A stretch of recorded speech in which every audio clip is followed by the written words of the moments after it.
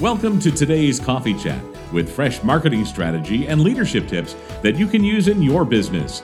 Now, here's your host, Dr. Steve Green. Welcome back to Coffee Chat, and I want to remind you that I'm editing Coffee Chat specifically for small business owners or soon-to-be owners or leaders, or you're in some type of management role.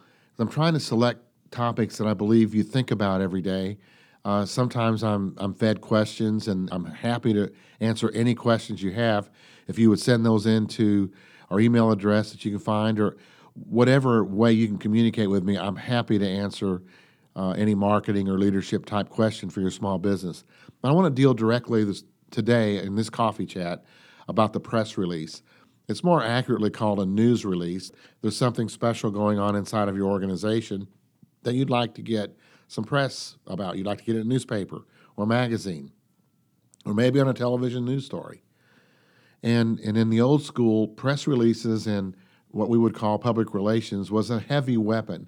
It was we'd hire people to write. We'd hire PR firms. And I think the bloom is off that rose because we can do so much of it now in-house, and the web opens up so many opportunities to tell our story.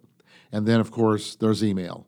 And we can tell the story about what we're up to, an email list that we've described and collected and collated over the years, so that it's actually a very good tool for communicating with the people who know us best. Most press releases are never read. Public relations is very limited in how many targeted people we reach. It can reach a mass, but it may not reach the right mass. So I want to consider press releases and telling of news in just a little bit different way for you today, and have you consider it as a very good tool for marketing today in your business. So the first thing I'd like you to do is to create one good report. We could also call it a promotional piece. Now, please don't include a coupon. Don't do any type of bounce back or BOGO or anything that is promotional and salesy. Tell me about the benefits of your product. Maybe tell me a little bit about what I need to know about how you do what you do, but don't be too focused upon you. That's what's wrong with a lot of press releases. They're heavily focused on me, my product, my product, my product. Just the opposite's what's needed. Tell the reader why they need to read what you're up to and to do business with you. What are your benefits? What is it that you do better than anyone else does? What is your core story? What story do you have to tell? What is it you want other people saying about you? That's a real good way to start any copywriting exercise. What is it that you want other people saying about you? I ask that question a lot. What is it that you want me to tell others? I see people all day long. What would you like me to say about your business? That'll help you to focus in on what you should be saying. So write that one promotional piece and then email it. Email it out. And then once you've done that, and you should use that, by the way, anytime you meet someone, you get a new business card, you've met someone at a networking meeting, and I hope you do a lot of those, but you've come into contact with them, and now you're at that place where, what do I say next, and how do I follow up? Send them your core story. Send them this one promotional piece. Then I want you to do something else. Now that you've written one and you're happy with it, and by the way, I'm happy to edit it. If you want me to take a look at it for you and tell you the good, the bad, and the ugly about your news release, your core story, send it to me. We'll review it. Email it, and I'll be glad to give you my 2 cents worth. But now I want you to do something else. I want you to write 10 more pieces.